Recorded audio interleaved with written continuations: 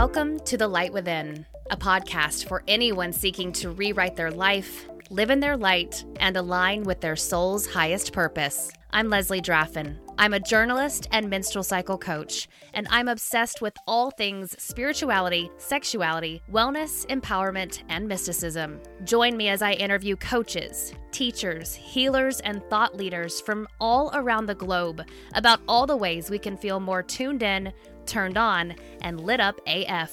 If you're on a journey towards self-discovery, you've come to the right place. This is The Light Within. Hello, beautiful beings. Thank you so much for joining me for this episode of The Light Within. Welcome to Season 2. Welcome to 2022. Did you notice we have a new podcast intro? Yeah, I felt like I wanted to update that, upgrade it, just to better explain kind of what this podcast is all about. I am so fucking excited for Season 2 to begin. Today's guest is one that I feel is perfect for the start of 2022. We are talking with Bess Matassa. She is a New York-based astrologer. She's in New York City during this interview. You can hear the background noise of the very busy Big Apple behind her. I love it. She's also a tarot reader, and she serves up mystical self-inquiry with a side of play, poetry, and pop music. She's the co-author of the Numinous Astro Deck, the author of Zodiac Signs, Leo and Virgo, and the Numinous Cosmic Year, your astrological almanac. I have a copy of this, guys. It's a look ahead at 2022, and it is amazing. Bess has also been a celestial consultant for platforms and institutions including Teen Vogue, Almay Cosmetics, Ace Hotel, and the Rubin Museum of Art. When not combing the cosmos, Bess can be spotted sporting hot pink lipstick while wandering deserts and tropics. In today's episode, we talk all about the astrological outlook for 2022. We talk about Astrology 101, her book, why journaling is so important when you're studying your chart. We talk about Mercury retrograde because, yep, another one is coming this month. And I also ask her about whether or not astrology is a prediction for the future. You know, she has this book out and it's kind of a guide for the next 12 months, but is it really predicting the future, or what's that all about? Also, if you're interested in working with Bess, she has given us this amazing discount for all listeners, 20% off one-on-one readings for the month of January with the code STARLIGHT. I'll put a link in the show notes. So please join me in welcoming Bess Matassa to the Light Within podcast. Bess, thanks so much for joining us for the beginning of 2022. Thanks for having me, Leslie. I am very excited to get a little sneak peek into 2022. But the first question I love to ask everybody who comes on the podcast is, what ignites your light within? Whew, I love this question. As like a quadruple fire sign, this is really up my alley. And I think I would have to say the idea of saturation. And what I mean by that is anything that I encounter in life that is fully as it is, whether that's a color that's super saturated or a smell or a person, anything where it feels like there's not so much of a gap between that thing and the world. That really ignites me. So I love that. That's got to be the most unique answer I think we've ever gotten on the podcast. Saturation. I like it. Yeah. So for those who don't know you, introduce yourself and the work that you do.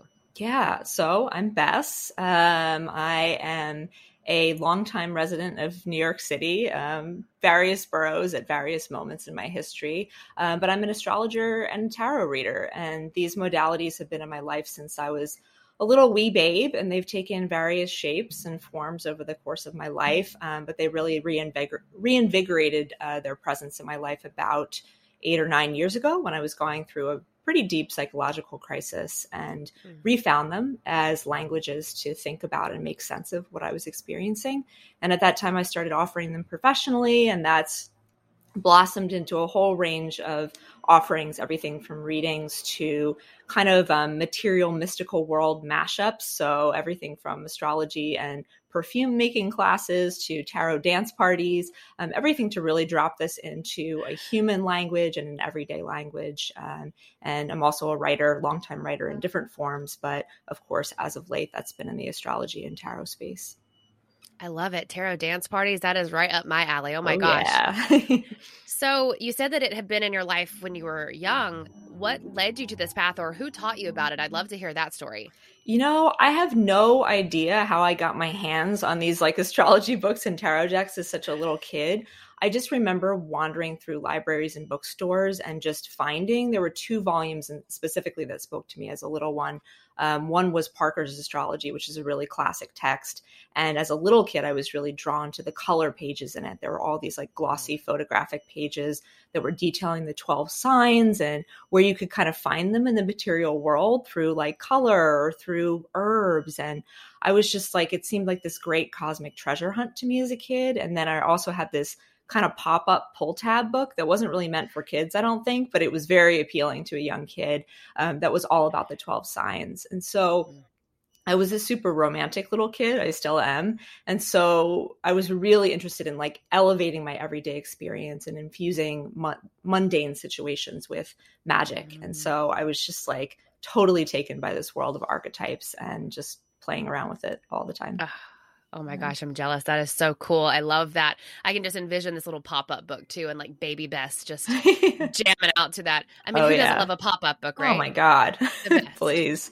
Yeah. My next dream, I've got to get the resources together, artistically speaking, but would be to create an astrological pop-up book for the present moment for adults and kids alike. So Hell yeah. Yeah.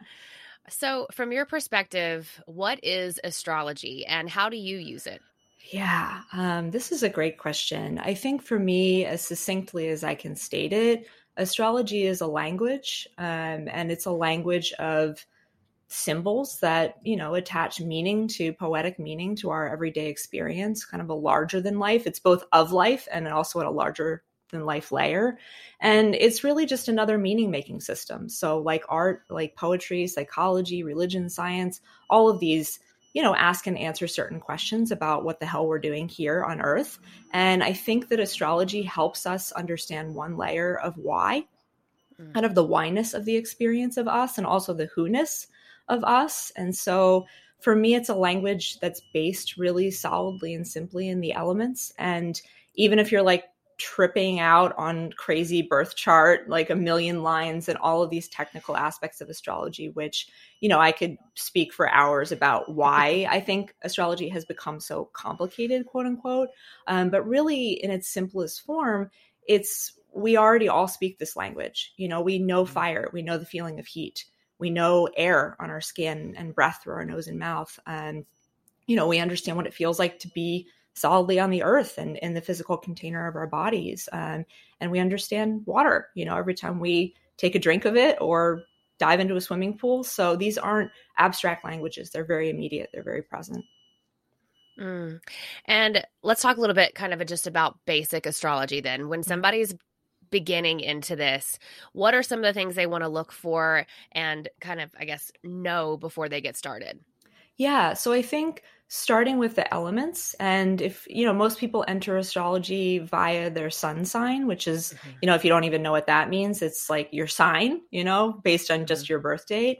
And it's interesting that we've kind of overculturally put a lot of emphasis on the sun sign because in astrology, there's also all of these other planets in your chart that are potentially in different signs that form this conversation about the many layers of you. But I think just starting out, just kind of orienting yourself to the element of your sun sign. And so there's just 4 elements and all of the signs are part of one of those 4 elemental families, and kind of starting there and just getting a sense of like how that element might have been presenting itself in your life up to this point and how you respond to that energy, and then we kind of build out from there. Then I would say maybe going to the moon sign, which there's this interesting little dance between sun and moon in astrology. And if we think about the overcultural emphasis on the sun, it's very much in line with our overcultural emphasis on like hustle and willpower and individualism and all of these things that we see, I think, eroding and really being challenged, especially during this pandemic period. And so I think the recovery of the moon can be a really interesting part of somebody's next step in their journey, because this is the internal world. This is the little shell, the little celebration of you, the little tucked in locket aspect of you that's more internally facing, and then we maybe add in the rising, which for me as an astrologer, the rising is actually incredibly complicated and is sometimes like the last tool that I use when I'm working with somebody's chart. But the rising can be interesting just to look at sort of the holy trinity of you. In many ways, the rising is sort of the alchemical point between the sun and the moon. It's the adventure that we go on to kind of figure out how to activate the sun and the moon. And, looking at those, are they in different signs? Are they in similar signs? Are they in different elements? And just sort of playing around with those 3 sign archetypes, learning about them and kind of envisioning them at the party of you and seeing like how they connect with one another. It's interesting because when I first started learning about astrology, when I had my spiritual awakening in 2019, I had, of course, I always knew I was a Taurus. Then I was like, okay, I learned about my moon. So I'm a Taurus sun, Libra moon, and a Leo rising. Oh, yes. Flush. So it's like, and then of course, knowing that I'm a news anchor and there's like all these other things, but I always felt like I really identified with the Taurus first, because that's always what I, knew, stubborn, like, and all the, like the earth sign of it, right? Like I want to be home. I want to be like in my element. And so learning about the other 2 has been very interesting for me. What are yours? I am an Aries sun, a Leo moon, and a Libra rising. So we've got 2 out of 3, Leslie. We've got 2 out of 3. Yeah. And I think, kind of another layer of this that's interesting can be also to think about, not to get too complicated about it, but if you want to add another layer to kind of the elemental conversation of these 3, is to look at the planets. Because, for you, Leslie, for example, you've got 2 out of your 3 that are ruled by the planet Venus, Taurus and Libra. So we know we're in like a Venus lifetime for you, which, Venus for me, I mean, it gets a lot of airtime as like the planet of love and partnership. And of course, that's one small aspect of this energy, because not everybody is involved in romantic love at all junctures of their life, or sometimes never. So really, like, Venus is about dilation and about kind of an opening to receive and to take in the juice of life. Mm-hmm. And so really kind of looking at that sort of like kind of flowering open energy of you is interesting, especially with the sun and Leo and like, woo. Yeah. Yeah, absolutely. And I feel like also when I think about it too, it's like a journey of self-love for me too, that's absolutely been this lifetime, and still plenty more in this lifetime that I need to do to work on that. So yeah, Venus is really thick in my chart. Like there's some other big, thick parts of Venus in there as well when I've had my birth chart read. Yeah. Oh, I love that word, thick. Yeah, that's a great description. Yeah. All right. So it's a brand new year. It's 2022.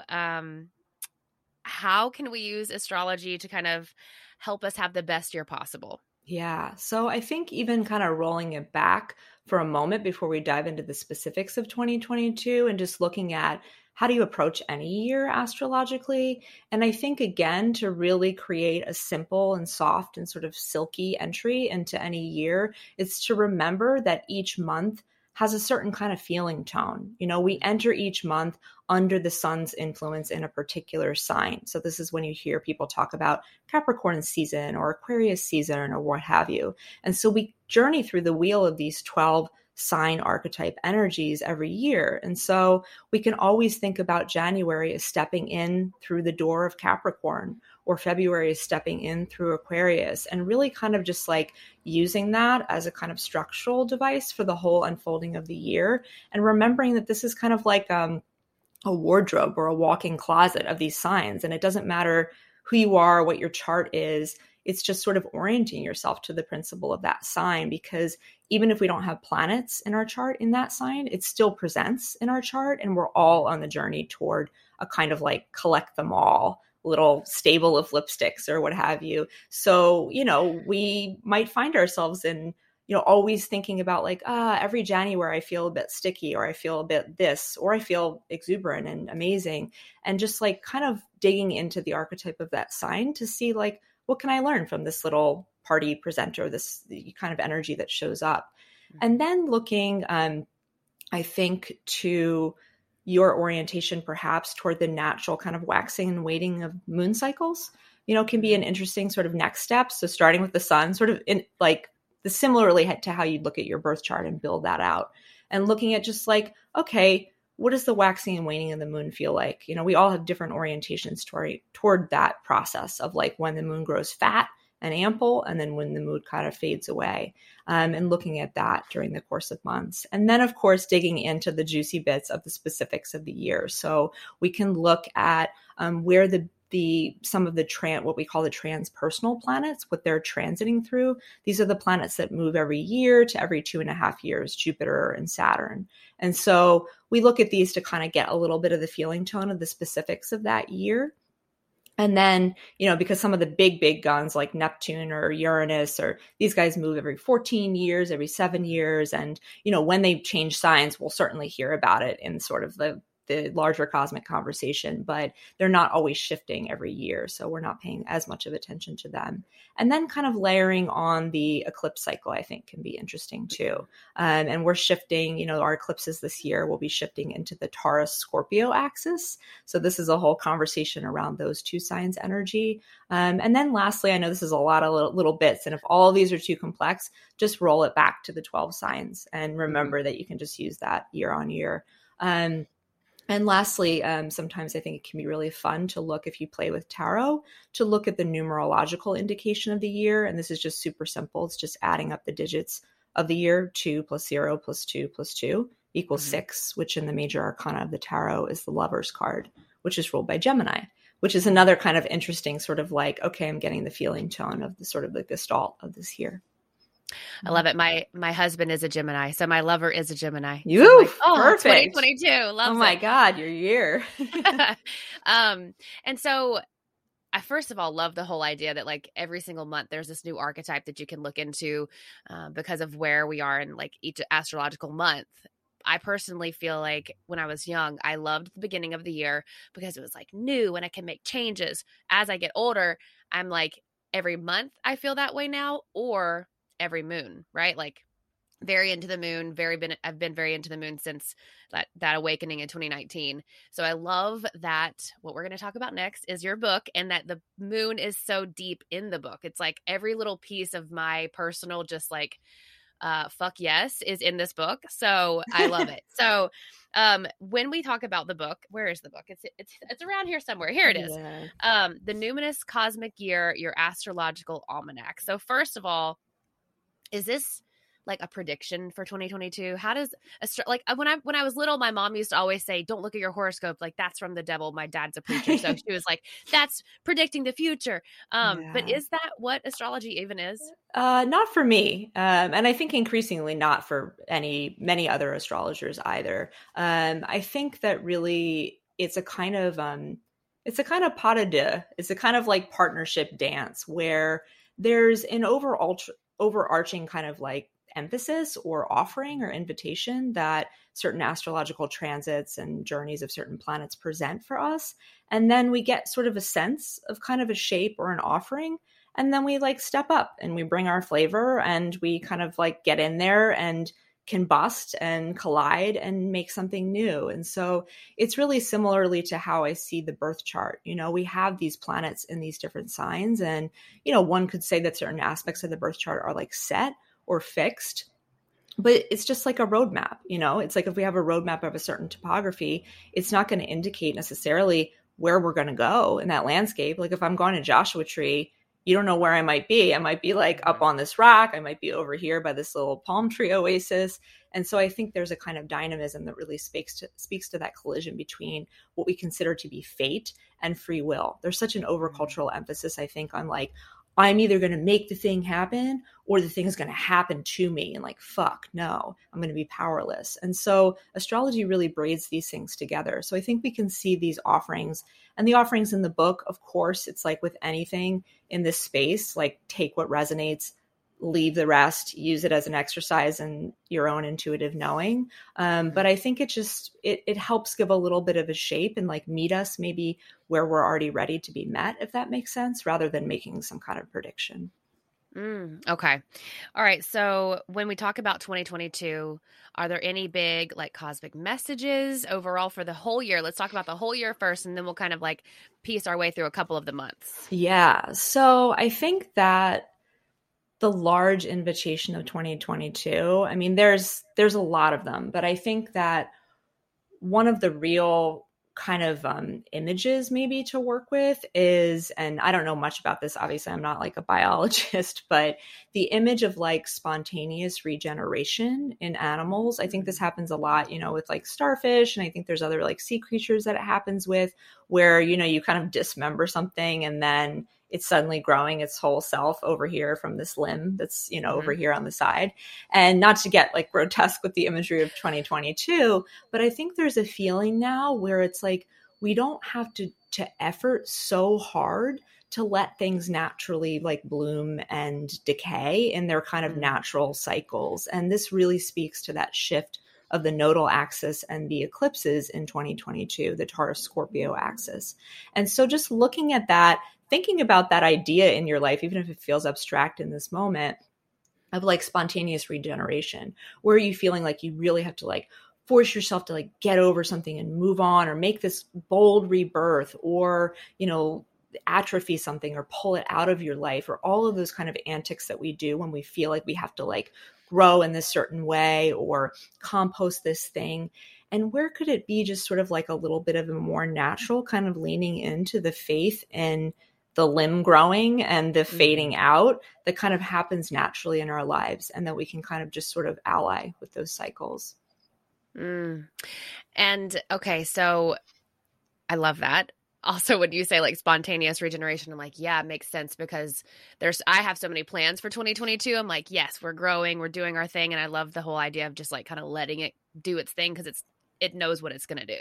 Like it already knows how. So when we talk about the book, it's actually the first book of its kind that I've ever actually checked out. Like a full-on astrological almanac. I love a good planner, so that's why I'm like, hell yeah to this book. Yeah. And I also love the fact that there are like little journal parts. The moon is in there, like I already said. So when we talk about January, you kind of already talked about the fact that it's like Capricorn energy. Is that why we always feel like we need to do things like clean our house and like overhaul our whole fucking lives? Like, is that why it is? And which came first? Like, did we just always kind of feel this way? Yeah, I think there's a natural coincidence between those two things. It's like we started to feel, and then we saw the symbol, and then there was this whole dance between it. But yeah, it's interesting because, the start of the calendar year in January is not the kind of symbolic start of the astrological year, which actually happens in late March, with the first sign of Aries. But there's a kind of like gravity to Capricorn energy. And I think when we think about those things that you're, speaking to, like, we got to clean the house, we got to get our shit together, all this stuff. It's like, we kind of, just like gravity feels like we're here, we're stuck to the earth. There's a lot of questions that come up in January around legacy and around like what we're leaving here, what we're depositing here. And if we think about Capricorn through the astrological wheel, this is actually the 10th sign that we reach out of 12 on the journey from Aries to Pisces. And this is kind of like the last stand of like, can we make it? Can we build it before we dissolve in Aquarius and Pisces, which are February and through March. And so there is this feeling of kind of like, a little bit of a charge around our deposits, around our like what the residue is that we're leaving in the world. And so, I think there is that kind of feeling tone to January often, that kind of gravity. And I love that one of the journal prompts that you have in January speaks exactly to that. It was one that I pulled out to talk with you about. What do I want to leave behind? And how can I consciously contribute to this in the present day? First of all, that's an amazing journal prompt. Loves it. And it kind of is perfect for what you're saying as far as where Capricorn really does sit in the astrological calendar, but also perfect when you think about like the new year. How am I going to build this legacy, and what can I, like I've started thinking, when you have these big goals, like every single day you take a little step. And even though it only feels like a tiny step that day, it is still a step towards the goal. Yeah. And I feel like when we think about our legacy and this prompt in general, it really kind of ties those things in.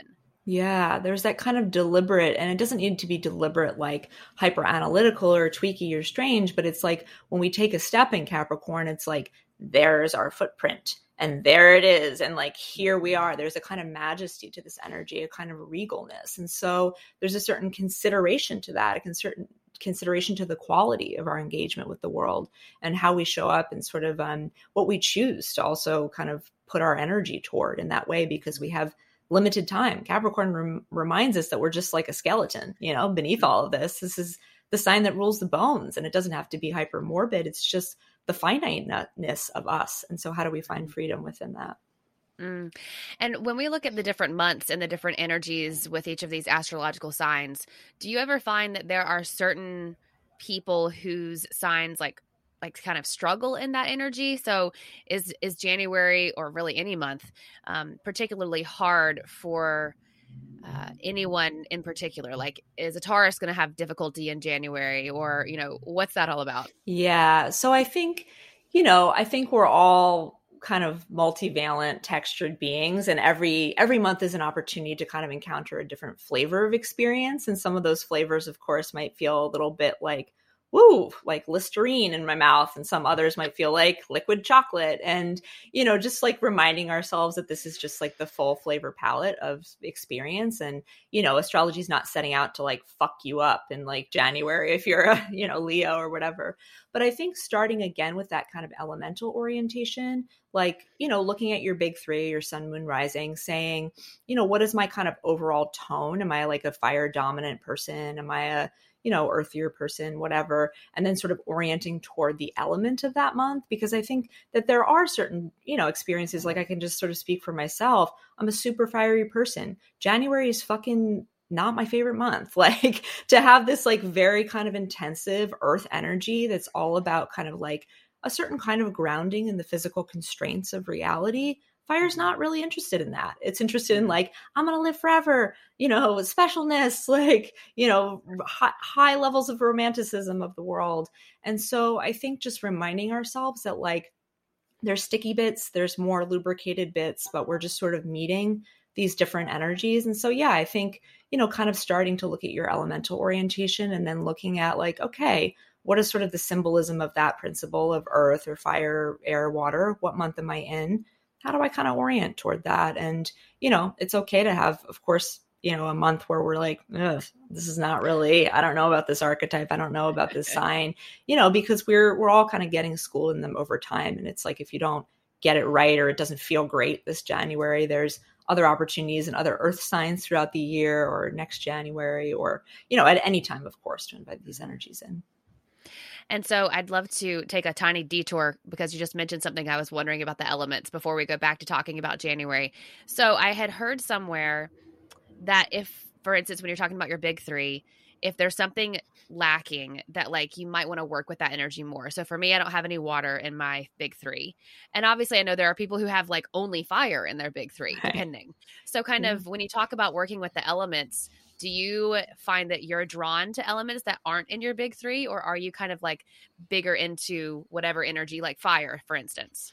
Yeah. And yeah, I'm like a great example of this, because all my personal planets are basically in fire. I've got no earth, water, or whatever. There we are. Yeah. And so I think, and I've seen this in clients, over the years too, I think there's kind of like, not that it's an either or, but I think generally what happens when people have less dominant elements is they either say like, screw that, like that's not something I want to deal with. I'm going to like not give that a lot of airtime, put that in a box, which then what ends up happening is we end up meeting it situationally. We end up meeting it through other people. We end up meeting it through confronting relationships or life events. And, we're all trying to like make the inner more and more and more conscious, so we don't have to like collide with things that feel like they're coming out of nowhere from the environment anymore. So there's an invitation, if that feels like that's you, I think, to kind of like more consciously work with that element. And then secondly, I think the other aspect that people sometimes engage when they have a less dominant element is to almost become obsessed with it, and almost to like fetishize it and be like, oh God, oh earth, or oh air, whatever the thing is. And also just to remember that there are certain people who are a little bit more spread out between the elements, but there's always a feeling tone of like an overarching one or two elements that kind of runs the show. And then there's usually one or two that are less dominant. And so we've all got this. And if you're interested in, or you work with Myers-Briggs at all, Myers-Briggs, like the backstory of so many things is actually just astrology, but Myers-Briggs, like the back end, is all astrology. I mean, it's not all astrology, but, it's based on Jung's 4 functions of being, which are based on the 4 elements, and so we can look to that. We can look to other tools and just say, this is natural. We have things that are dominant that step forward in us, and we have things that are less nourished. And, how do we attend to all four of those? I literally just did my Myers-Briggs because I have a new therapist, and she was like, do this and do your Enneagram. Oh, And so I was yeah. flipping back one page in my notes. My Myers-Briggs is INTJT. Oh, I don't know about Yeah, that last one. I'm not, I that might be know. a newfangled. It's Yeah. apparently like it's the archetype. Oh, So I got to okay. talk to her about it in our next session. And I'm a 3 in the Enneagram. Okay. So very cool. So let's go back and talk about January. There's a Mercury retrograde. Full disclosure, the second Mercury retrograde in 2021 kicked my fucking ass. Like, and then I started doing research about it. Like, oh my gosh, just briefly, like the one main thing that happened. I am someone who like gets to the airport super early, always, right? But I was flying to see my friend. I had scheduled this thing super last minute. And I usually fly out of Austin, Texas, because that's near where I live. And the airport's like never never difficult to deal with. But it was a comedy of errors. Well, it was Mercury just working his shit. So Yeah. I get there and like I took the wrong turn to take this other parking lot. I had to walk and there was no shuttle. It took me like 15 minutes. So that was like etching at my time. I had booked this flight with a ticket that was like I could only take a tiny backpack. So then I had to wait for someone to check the backpack. Then I get in line. I have never seen a line as long at Austin in my entire life. And I get in there and I'm like looking at my boarding pass. There's probably 50 people in front of me. I'm like, I'm going to miss this flight. Like it is literally boarding right now. So I tell myself, I'm like, I've been very into like manifesting. I'm like, whatever happens, happens. I have the money to buy a new ticket if I miss this flight. It's no big deal. And then something in my brain was like, just ask if you can cut in line. And I'm like, I don't want to. Just fucking ask. So I like went through this line person by person. I was like, I'm so sorry. I showed them the thing. I'm going to miss this flight. Every single human let me in front of them. And Oh I my found God. someone else who was in the same boat. She was about to miss her flight. She was too scared to ask. So I just like grabbed her and we like skipped this line. Oh my God. So when I looked back, it's like, obviously I already knew that Mercury retrograde messes with can mess with travel and communication. But what I didn't know is that it also can like bring up nostalgia. Like I was dreaming about an ex-boyfriend for like that entire retrograde. Yeah. So weird. I can't remember. I'm so bad at remembering these things. I can't remember do you remember what that retrograde, what the sign was? It was in Of the June. Mercury? It was So it was probably, was it in Gemini? It No, was it like wasn't May Gemini. into June. I think it was. Did it start I in can't Taurus? remember. I think it started at the end of Taurus. Okay. Yeah, and then I retrograded back to Aries. Yeah, I don't even remember. Yeah, it's interesting. I think Mercury retrograde. Sorry, I maybe you weren't finished your story yet. Yeah, I'll take it away. I think Mercury retrograde. I think there's a lot to say about this and like why it's become such a cultural obsession. But I think one thing to remember is that just like I can't even remember what Mercury was retrograding through and what sign it was in June. This happens a lot. Mercury retrograde happens 3 to 4 times a year. We're talking about, almost 4 months out of the year, potentially. The outer planets in astrology are, experiencing retrograde motion up to 6 months a year. Like if this was all bad, life would be really bad, which we know that it's, obviously it has textured, properties, but that's not the whole story. So I think remembering that this is like a very natural occurrence and that really for me, retrograde motion, sometimes it can manifest in the outside world for people. But I think really like you're saying about the nostalgia and the dreaming, it's really an opportunity for an internalization of that planet's energy. So with Mercury, when we think about storylines or we think about, how we kind of process information, being able to kind of invite that into the inner plane and look at old tales coming up and kind of old layers of sort of our inner secret diaries is how I would sort of describe Mercury retrograde, where we're kind of looking back through the pages and being like, oh, what did I write down over here? What is this kind of residue from this experience or the story I have about the way that this is or what have you? So I think it can be a powerful time to look at those kinds of things that you're bringing up. And I'd love to talk a little more about just why you feel like journaling is a vital part of either going through this next year. Why did you include the prompts in the book? Why did you think that was important? Yeah, I think the prompts are, and it doesn't need to take the form of journaling like per se. I think some people are inclined to kind of write it out. And some people, maybe it's a dinner party conversation. It's like a conversation starter with a meetup with a friend or a lover.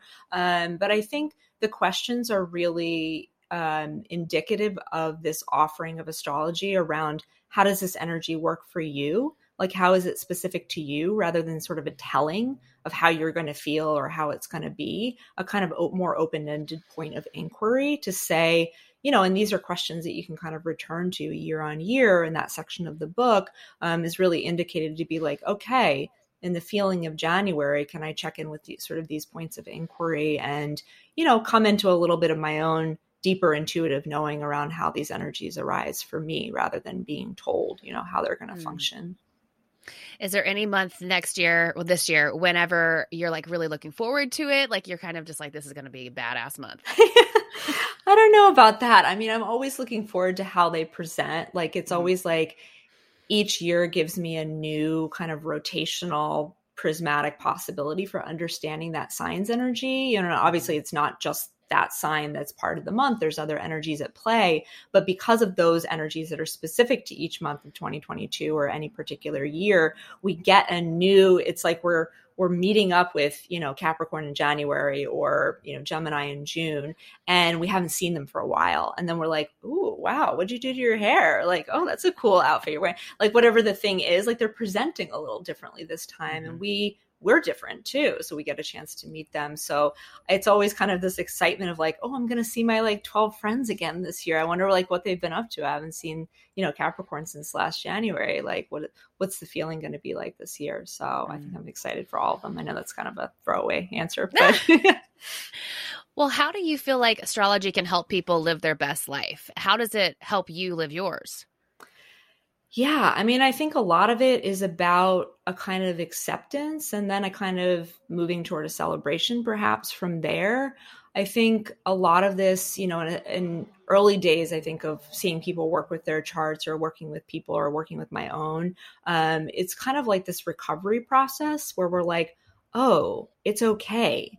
Like that part of kind of my wiring or my proclivity in this life is all right. And I think it's sort of like this kind of acceptance around there being many versions of reality here. I think sometimes when we get into conflict in relationship or, with other people out in the world, it's because there's this fundamental, maybe disregard or not understanding that there's like a whole other reality that this person is inhabiting. And I think we can even see this with the 4 elements. Like, sometimes we'll be like, well, that person's not living in the real world, or like, why are they obsessed with that, or whatever it is. And it's like, we have different things that we value and kind of different topographical orientations, elementally speaking. And so I think starting there, with it kind of as a language of like recovery of like, okay, where is this? Not to like blame it on astrology, because it's not about blame, because it's not a problem, but like, all right, there's this bit of myself that feels in this way. Is there a part of the chart that kind of resonates with that? And it's a little bit of a sticky bit. Can I help kind of expand and build language around that by accessing that? And then sort of building out from there to a kind of celebration of all of these multivalent kind of rainbowed aspects of ourselves, where we're ultimately moving. Like for me, in the early days, I was, as a kid and growing up, I was really into like my chart and what's happening in my chart and like all that kind of stuff. And the older I get, it's kind of like I'm just opening up a spice cabinet when I go to the idea of astrology. And I'm like, what do I want today? Do I want some more Gemini in my food? I don't know how many planets in my chart in Gemini, but I'm going to like sprinkle some of that on. So it's more sort of like an intention setting language. And that's not to say that it's arbitrary at all. It's grounded in my orientation toward my own chart and toward, moments where that energy might be amplified, like Gemini season or Gemini full moon or, an aspect like that. But I think it's like moving from acceptance and understanding of the bits of us to this kind of celebratory rainbow of all of the possibilities of life. Mm. And so when folks want to work with you or connect with you, how can they do that? Yeah. So I'm just Bess Matassa. I think I'm the only person of my name that I've discovered thus far in the world. So my website is that, Instagram, and I work in a variety of ways with people. One is sort of the traditional one-on-one readings. I do, kind of full-on astrology and tarot mashup sessions. And then there's other kind of offerings around tarot and around sort of mini touch-ins with astrology and tarot. I also offer one-on-one mentorships, which I really, really love, teaching people, leading people in these, in a tailored tailored sort of customized program to work with these modalities. I love like collaborating with creatives and makers of all stripes. This has been a huge part of my practice. Helping everybody from like brands to, individual artists to, chefs, whomever, kind of invite this language into their material work, their work in the material world.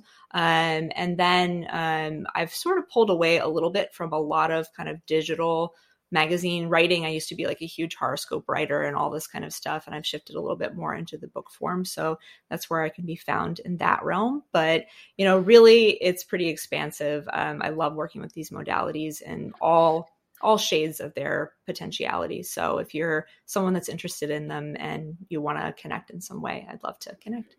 And you have a discount for listeners too. Oh yeah, I do. Yeah. So for the month of January, just to like soften the blow, not that January is a blow, I want to say, the energy of January 2022, it's really kind of a bodysuit. It's dropping us sort of into like what suits us, what actually we're able to kind of carry forward. Even if we think about like being dressed in a unitard, it's like there isn't that many opportunity for pockets of like extraneous items or like accessories, things that we don't actually need. So it's kind of a lean energy, but it's also a shapely one of like what actually feels kind of good sticking to and sticking with us.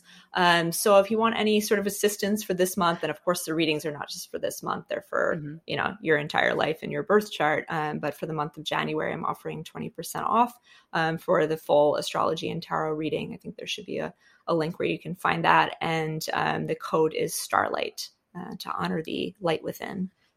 I love it. Anything else that you want to say about 2022 before we go? Yeah, I don't think so. Other than starfish and, maybe do some research on other animals that spontaneously regenerate. Pick your favorite, print it out, put it on your mood board or, your digital mood board. And wishing everyone well and a very exhilarating and amplifying year. Love it. Well, thank you so much for chatting with us. This has been great. Thanks for having me, Leslie. I hope you loved that juicy conversation. I hope you got something out of it, maybe some advice or some clue about what's going to happen in your own life. If you want to work with Bess or connect with her, I will put her website, her Instagram, all the links you need in the show notes below, including a link so that you can pick up your own copy of the Numinous Cosmic Year, your astrological almanac, discover what is written in the stars. Also, remember that special code Bess gave to all of you listeners. It is Starlight for 20% off one-on-one readings in January. Thank you guys so much for joining me this week. And again, I am so excited for 2022 and this brand new season of The Light Within. As always, you can continue supporting this podcast by downloading it, rating it, reviewing it, and sharing it with somebody that you love. If there is somebody that you'd love to have on the podcast, you'd love to hear, shoot me an email at thelightwithinpodcast@gmail.com. You can also connect with me on Instagram at Leslie Draffin and at The Light Within. Also, like I mentioned in the brand new open for this podcast, I am now finishing up my menstrual cycle coach training.